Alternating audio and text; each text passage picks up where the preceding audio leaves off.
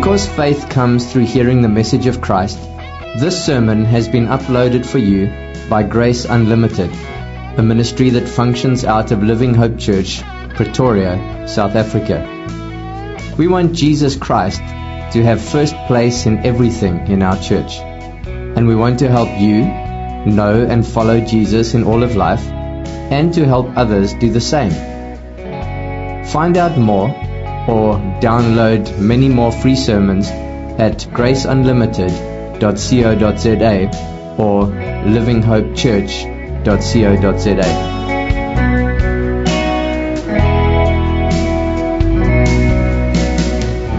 Well, good morning, everyone. Blessed Good Friday to you all. What a wonderful privilege we have, because we of all people, believers in the Lord Jesus Christ, we have hope today. What a terrible reality that there's a world at large that does not know Christ and has no hope, has no joy today, just another public holiday, another day off. And today, on Good Friday, my whole aim in this short message that I'd like to deliver to you today, my whole aim is for you to just take one more look at the Lord Jesus Christ and see Him as glorious, and see Him as beautiful, and see Him not only as glorious and beautiful, but to see Him in complete contrast to yourself and to myself. As I look at my own life during the week, and as I look at my whole life, I see failure upon failure. I see weakness upon weakness.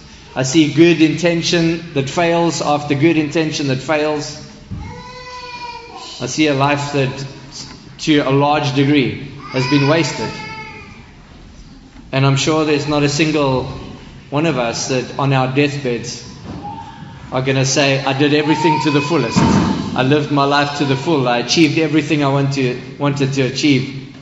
I think we're going to look back on our deathbeds and we're going to say, oh, my life is a string of failures. My life is a string of impotencies where I didn't achieve my best results and my best desires. And in contrast to that, I want to show you not only the Lord Jesus Christ and how He lives His life to the full, how He achieves the highest goal that God could have set for a man. And He not only achieves that, but He achieves it for you and me as well. What a reality. I can stand before God as a man who has achieved God's highest goal for my life. Even though I'm a failure, I can do that because Jesus is not a failure. And I find joy in that today. I really rejoice in that. What a blessing. And I'm just going to take a cue today from somebody. I was trying to decide what to preach today, and Sarah recommended a text that she thought would be great for Good Friday. So I thought, hey, let me look at that text. And I looked at it and I thought, man, this is the text for today. So thanks, Sarah, for prompting us in the right direction today. It was a good text. So I'm going to have a look at just a few verses from John chapter 18. John's Gospel chapter 18. And if you know John's Gospel, it stands out from all of the other Gospels because John has such a glorious and high view of the Lord Jesus Christ. In Matthew, while you're turning to John 18, in Matthew's Gospel, we remember Matthew writing mainly to a Jewish audience, and he's trying to show that Jesus is the fulfillment of all of the Old Testament prophecies. And Mark's Gospel, Mark is writing predominantly to his Greek counterparts, and he's like, yeah, Jesus is a real man. Did you see Him doing this? And suddenly or immediately, Mark is always, and then he was there, and then he was there. Look at this man, a glorious man. Mark was taken up with the drama of Jesus' life.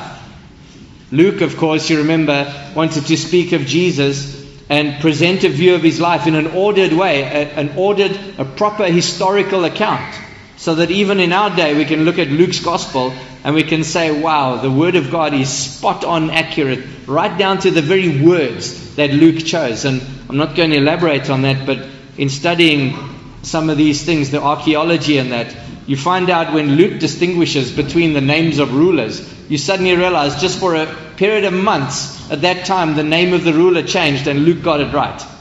You say, wow, absolutely beautiful. But then when we come to John's Gospel, and we enter into John's Gospel, John writes his Gospel long after the other Gospels have been written. And John looks at the whole picture of Jesus, and he can't get over the fact that God walked among us. And he writes a glorious Gospel from the perspective of Jesus as God. God walking among his people. In the beginning was the Word. And the Word was with God, and the Word was God. That's how he starts his Gospel. And as we think of John's Gospel in that sense, we come to John chapter 18 as we find the Lord Jesus Christ going into the Garden of Gethsemane, into the garden across from the Kidron Valley where Jesus is arrested. But before we begin to look at these few verses, I'd like to just draw your attention to the story of a man in history. And a lot of you probably know about this man, but his name was John Huss. John Huss was one of the most famous martyrs that ever lived and died for the name of the Lord Jesus Christ. On the 6th of July, 1415, John Huss was condemned to death. Why? Because he believed a lot of the things that we here today believe. He believed that all true believers were members of the Church of Christ. Big shocking reality, and they wanted to kill him for that. He believed that the Word of God, the Bible, was the final authority for all people. And they wanted to condemn him for that. And thirdly, they wanted to condemn him for the fact that he claimed that Jesus Christ was the head of the church. And John Huss, they gave him opportunity after opportunity to recant, to say, I don't believe these things anymore. But he couldn't. How could he recant? How could he stop believing those basic things that we believe? So John Huss, knowing what was going to happen to him, said to his accusers, I cannot go back on these beliefs. I find them true in the Word of God. They took John Huss outside, after a long process, they took him outside. They chained him to a stake by his neck, and they piled wood and grass right up to his neck, and they set him alight. And John Huss died. He was burnt to death for his faith in the Lord Jesus Christ. But the point is that he knew what was going to happen when he said to them, I can't go back on what I believe. And as we encounter the Lord Jesus Christ in John chapter 18, we see in verse 1, it says there, after he had prayed, after they had prayed there in the upper room, Jesus left with his disciples and he crossed the Kidron Valley. And it's beautiful as we read John's account of the Lord Jesus, because we notice this after he had prayed.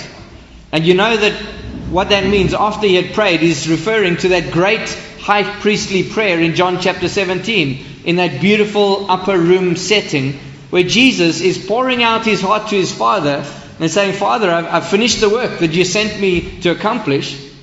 And he starts praying for his disciples that the Lord, his Father, would keep them through these terrible days that lie ahead.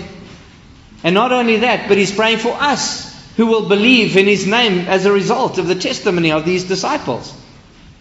And I love that phrase, that after or when he had finished praying.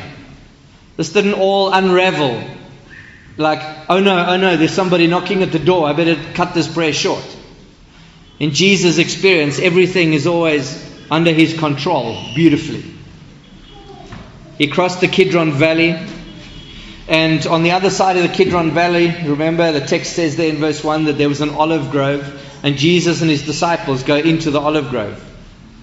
And I can't read of Jesus going through into the olive grove across the Kidron Valley without thinking about King David, probably 1,070 years before, if we look at the dates. And David is fleeing Jerusalem because his son Absalom wants to overthrow his king, wants to overthrow his own dad. And David goes over the Kidron Valley weeping with all of his officials, all of his faithful friends and the people who had supported him in his kingdom. And David had the power Obviously, the most glorious king this world's ever seen. He had the power to overthrow his son Absalom.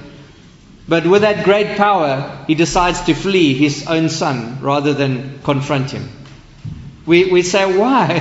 Why didn't you just send some guys to arrest your son and imprison him for a while till he calms down and squash this thing? But David goes out mourning. He goes over the Kidron Valley, exactly where the Lord Jesus goes over the Kidron Valley, a king in a state of sadness, a king with a heavy heart. He has the power to overthrow his enemies, but he goes over with a sad heart. A cool evening, inside of the olive grove there's a press, and the press is used for crushing olives, for squashing them so hard that all of the oil comes out. And you can imagine as he goes in there, that's about what's going to happen to him as he comes into that olive grove. Jesus is facing a crushing, as we were reading in Isaiah 53. It pleased his Father to crush him. Jesus is going into the crusher as he goes into the olive grove. And in verse 2, we notice how this narrative begins to pick up. Nothing's really happening as he finishes praying, and then he goes into the olive grove across the Kidron Valley. Then we notice something begins to happen. Suddenly the risk in this narrative begins to develop. And it says there, now Judas, who betrayed him, knew the place because Jesus had often met there with his disciples. And the interesting thing here about Judas who betrayed him. Now when we're reading this narrative, what do you mean Judas betrayed him? Nothing's happened yet. How can we say Judas betrayed him? Because Jesus hasn't betrayed him yet, obviously. And to make sense of this, we're looking at what they call a present active participle, which means that Judas, who was in the act of betraying him. Judas coming into the garden is an act of betraying Jesus. He's in the act of busy betraying Jesus. He's doing that presently. While he's walking, every step he takes is an act toward his betrayal. Now Judas, coming into the garden in the act of betraying the Lord Jesus, he knows the place because Jesus had often met there with his disciples. And if you look at this word betrayal, you find out that it's probably meant to be taken as an act of conspiracy rather than just an act of betraying, like betraying somebody's confidence. If you tell me a secret and I tell somebody else I've betrayed you, but that has no political significance, does it? But it has political significance if one man is trying to overthrow a king. If my lie or the information that I share overthrows an authority, that's conspiracy. It has political consequences. So now Judas, he's committing an act of conspiracy. He's coming in and he's trying to overthrow a king. He's trying to destroy a king. And he's trying to shift power into the hands of other people. And you can see how diabolical this act is as Jesus is busy conspiring. He's busy in the act of trying to overthrow this King Jesus, this glorious man.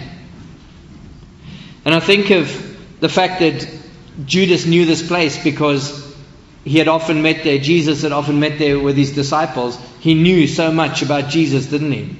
He had just been in the upper room with the Lord Jesus Christ. He'd been sitting at the table with the Lord of glory. He'd been dipping his bread into the bowl at the table with Jesus. Jesus had treated him like a friend so that none of the other disciples even knew that Judas was the betrayer. And here he comes. He's gone out. Remember, he went out and it was night. And he comes back into the garden because he thought, I know where Jesus is going to be tonight. He's going to go pray with his disciples. He always does that. And you think of the intimacy that Judas had to override in order to capture Jesus in the garden. He had to go not only against a political figure, that he considered a king, the Lord of glory, but he had to go against his friend. He had to betray his friend. He had to go against that friendship. So you can see the tension. This man coming into the garden, and he's in the act of betraying. He's in the act of committing conspiracy. The tension increases. Suddenly the risk mounts as we see more details. I just realized while I'm talking, I didn't give the guys my presentation. I thought, we're still in place, but I don't see anything. So sorry, guys. It's in my pocket on my phone. I can send it to you, Philip, if you want to pop it on there. That's what we do here. We just roll with it, No, let me not do it because it's in my Google Drive. I'll have to go find it. You guys can read the text, okay? So the tension increases here. Suddenly the risk mounts, okay? The risk begins to mount. As Judas comes into the grove, he's not just walking in as an act of betrayal, but he's leading this band of soldiers, this cohort of soldiers. And with those soldiers, there are temple guards. And with those temple guards, you've got the Pharisees and you've got the teachers of the law. And they're all following him, this big mass, this crowd of people coming into the garden. If we look at what this must have meant, we can measure somewhere between about 200 and 600 people are following Judas into the garden to capture one man, Jesus. Why would Judas bring so many people? Well, he's seen Jesus' power. He's seen how Jesus gets out of situations where, one occasion where they wanted to stone him, he just slips through the crowd and he's gone. And they can't understand it. How did he just walk away when they were all trying to kill him?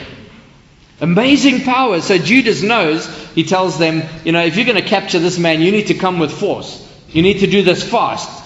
You need to finish this thing off quickly. You need to just kill him. Otherwise there's going to be trouble. Catch him unsuspecting. Catch him while he's praying. Something like these terrorists who come into churches and shoot people dead while they're praying in a church service. That's Judas. Catch him while he's not expecting it. So you can see the risk coming. Here's Jesus praying in the garden with his disciples, unaware, seemingly, of anything that's going on around him. He's told his disciples, keep watch, but his disciples are sleeping in the other gospel accounts. And this Judas is coming, sneaking into the garden with this huge mass of men to come and arrest him. They're carrying torches, lanterns, and weapons. And what are they expecting? They're expecting a war. This Jesus is unarmed. And if we combine this with the other Gospels, we think of Jesus having spent so much time praying in the garden and sweating great drops like blood, blood-stained sweat. And you can imagine what his garments must have looked like as he was in the garden there, coming out at that moment. We see Jesus in this blood-stained garment. He must have looked a frat. Must have looked terrible as he comes out here. And the question is, how is Jesus going to escape this? If I was unarmed and I had a few friends with me and I was in an olive grove, it's not like even a police station nearby, not that that's any good for him. But 200 to 600 people armed with lights. He can't hide away in the darkness. How's he going to escape this? It seems that he's absolutely trapped and there's no way out. If Jesus is captured, what are the implications? What's going to happen if Jesus is captured? What's going to happen to his disciples? What hope will they have? Of course, the disciples know he's not going to get captured, because how could Jesus get captured? It's impossible. He's the King of Kings. He's come to liberate us. And as John begins to increase the tension in this text, he says to us what Jesus does in response. Verse 4, Jesus went out and asked them, who is it that you want? I don't know about you, but if I was that guy, if I was Jesus in the garden, and there's 200 to 600 people coming to hunt me in the garden, and they've got torches, lanterns, they're looking around in the dark and they can't find me yet, I would be the one running for shelter. But Jesus, the man that he was, he steps out and he says to them, who is it that you want? Obviously it's him. Who do you want? There has to be an identification of this man in the garden. That's why Judas is there, the betrayer. He's the one who comes to kiss Jesus and say, the one I kissed, that's the one. It's him. Arrest him. And they're standing there. John's gospel doesn't include the kiss. But as Jesus comes out and he identifies himself, he says, who is it that you want? But that's not all Jesus does. There's another modifying clause in the sentence. Jesus doesn't just go out and ask. He doesn't just perform those two actions, stepping out and saying to them, who do you want? He does that knowing what is going to happen to them. Every single detail of what's about to happen, he knows what's going to happen. He knows that they're going to arrest him. He knows that his disciples are going to flee and leave him alone in the garden. He knows that he's going to go through a terrible mock trial. He knows that he's going to be beaten. He knows that he's going to be flogged. He knows that he's going to be hit in the face with sticks. He knows that he's going to be crowned with a crown of thorns. He knows that he's going to be crucified. He knows that night he's going to die. And knowing all of that, like John Huss, you remember, knowing what I'm going to be burnt at the stake, but I'm going to step out and I'm going to say, this is where I stand. And Jesus, knowing all that was going to happen to him, went out and asked them, who is it that you want? Obviously they respond. They respond and they say, Jesus of Nazareth. I mean, that's probably what they've been told to say when you're looking for who you're looking for. The soldiers like, who are we after in the garden? Oh, it's this guy called Jesus of Nazareth. And they probably just repeat those orders. It's interesting that Jesus, in this state of knowing, I love the grammar. I always love grammar because it's so, it explains so many details. But this is not just a fact of knowing. This is a perfect, what they call a perfect participle, which means Jesus began to know at a particular point. It became clearer and clearer to him over time.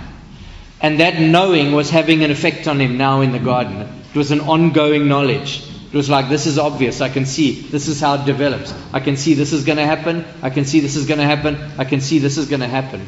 It's a perfect tense. It's not just like he knew at one point in history. It's not that he was just presently knowing. It's that he came to this knowledge over a period of time. It began at a previous point. And that knowledge began to become clearer and clearer and clearer to him as he saw the events developing around him. And that's beautiful. As Jesus begins to drink in the full weight of this experience, he goes out and he identifies himself to them. He looks powerless, obviously, in his blood-stained robe, but he's confident. I'm sure these soldiers, they think, what is wrong with this guy? What did he just step out here for? I mean, we didn't even have to chase him down. They were probably expecting a fight. They were probably expecting to chase him down through the olive grove. But he just comes out. They think, this guy's crazy. Why would he step out here? I mean, obviously we're going to arrest him. It's done for him. He could have got away. Jesus of Nazareth, they reply in verse 5. And you've got to contrast the soldiers' sort of dumb soldier ignorance to Jesus knowing all that was about to happen. He knows everything they're going to do, but they're just walking in to capture some guy. Half of them probably don't even know who he is.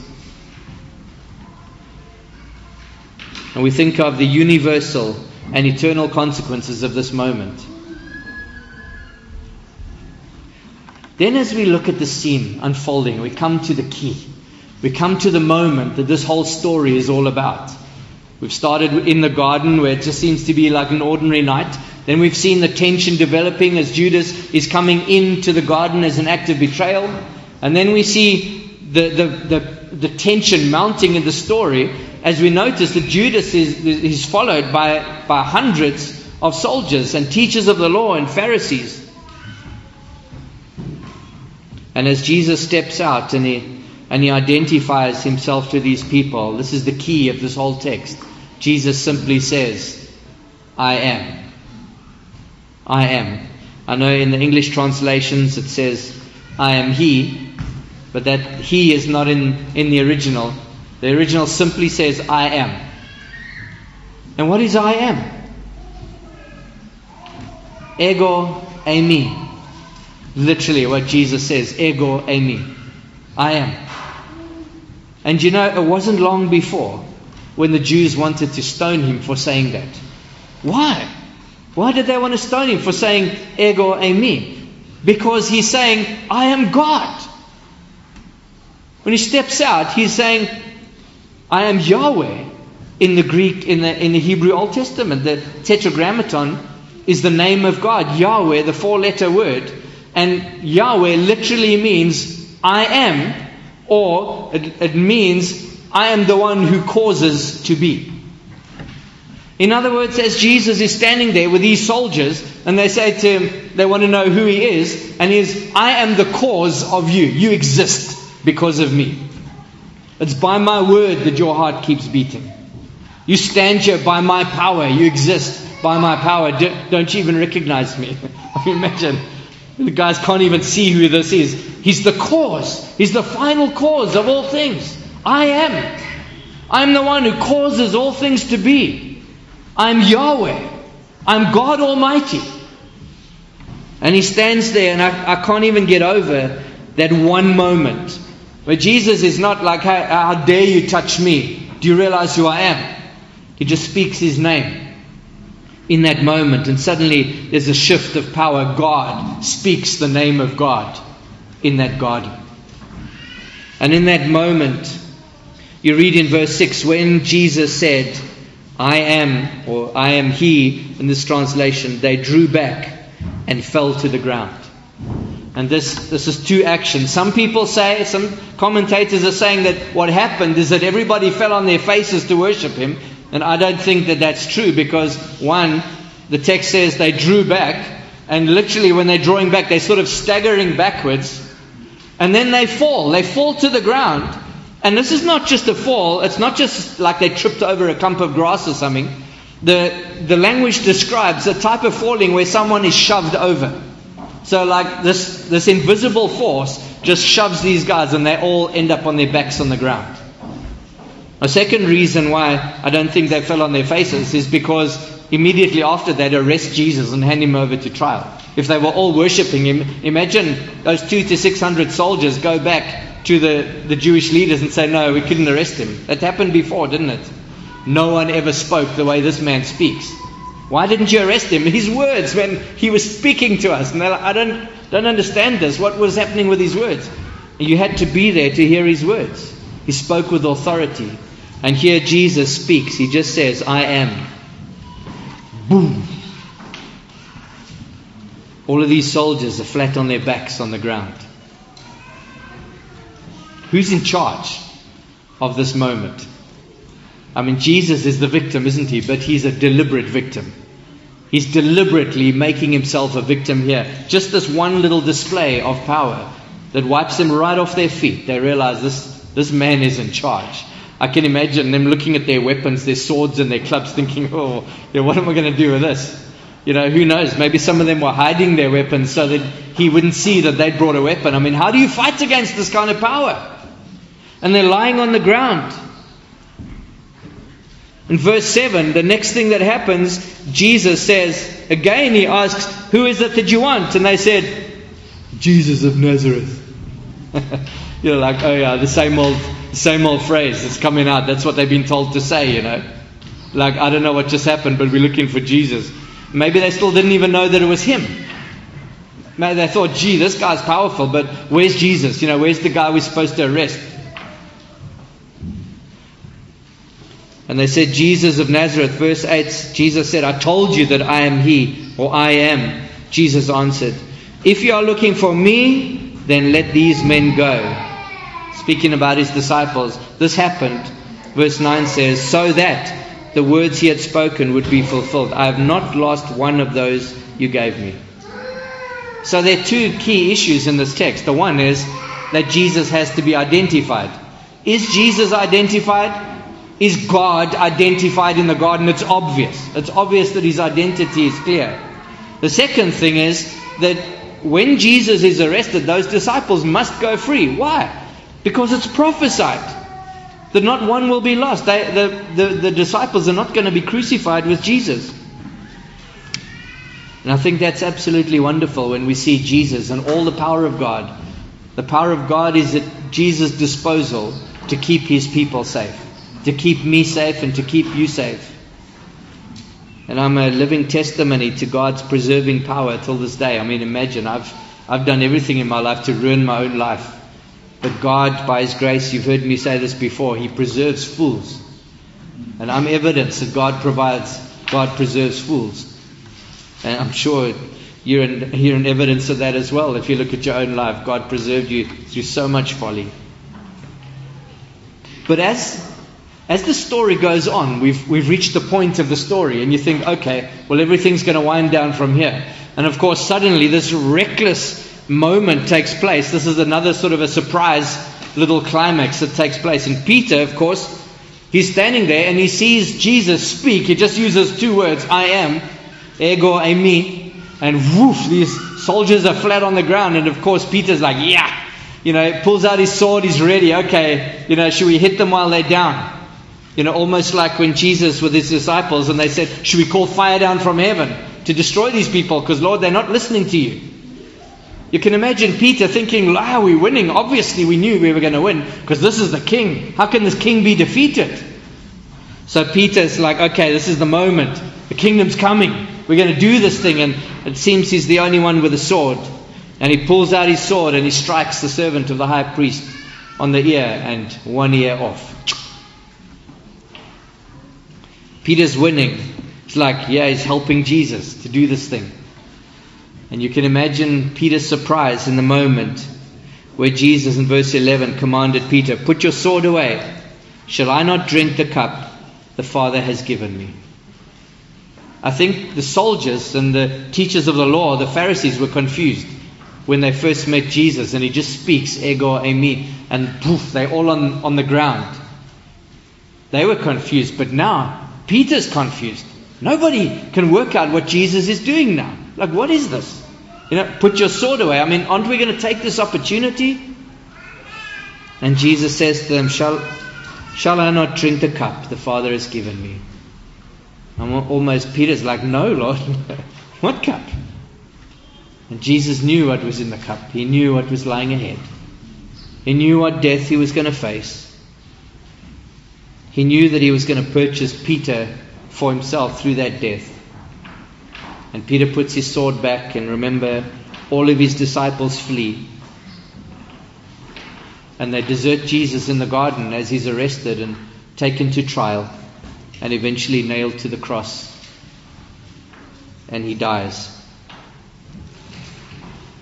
As we remember John Huss, we see John Huss being accused of preaching heresy, which is what we all believe in this church, the basics of what we believe. John Huss is on that stake and the fire's burning, but the fire doesn't want to burn. The sort of stories say that, the fire just wouldn't burn. So other people were coming and trying to get the fire going, trying to make the flames go, but it was a long and difficult death for him. But when John Huss died, when he was martyred as a heretic, 100 years later, a man by the name of Martin Luther discovers the writings of John Huss, and he begins to read them, a Roman Catholic monk. And he's like, what is this guy saying? And Martin Luther was so overwhelmed by what John Huss taught that he sparked the beginning of a reformation that has lasted hundreds of years. In fact, many of the governments around the world, even our government, are enjoying the blessings of that revelation hundreds of years later. Sparked a glorious chain reaction, the death of John Huss. And we think of the death of our great Lord Jesus Christ. As Jesus drinks that cup, he sparks a revolution. He sparks a reformation. He sparks something that is so beautiful and so glorious that it still hasn't ended. Thousands of years later, millions of souls purchased for God by that blood. And you and I are here today as a result of the fact that we see Jesus stepping forward in the garden and saying, Ego eimi, I am.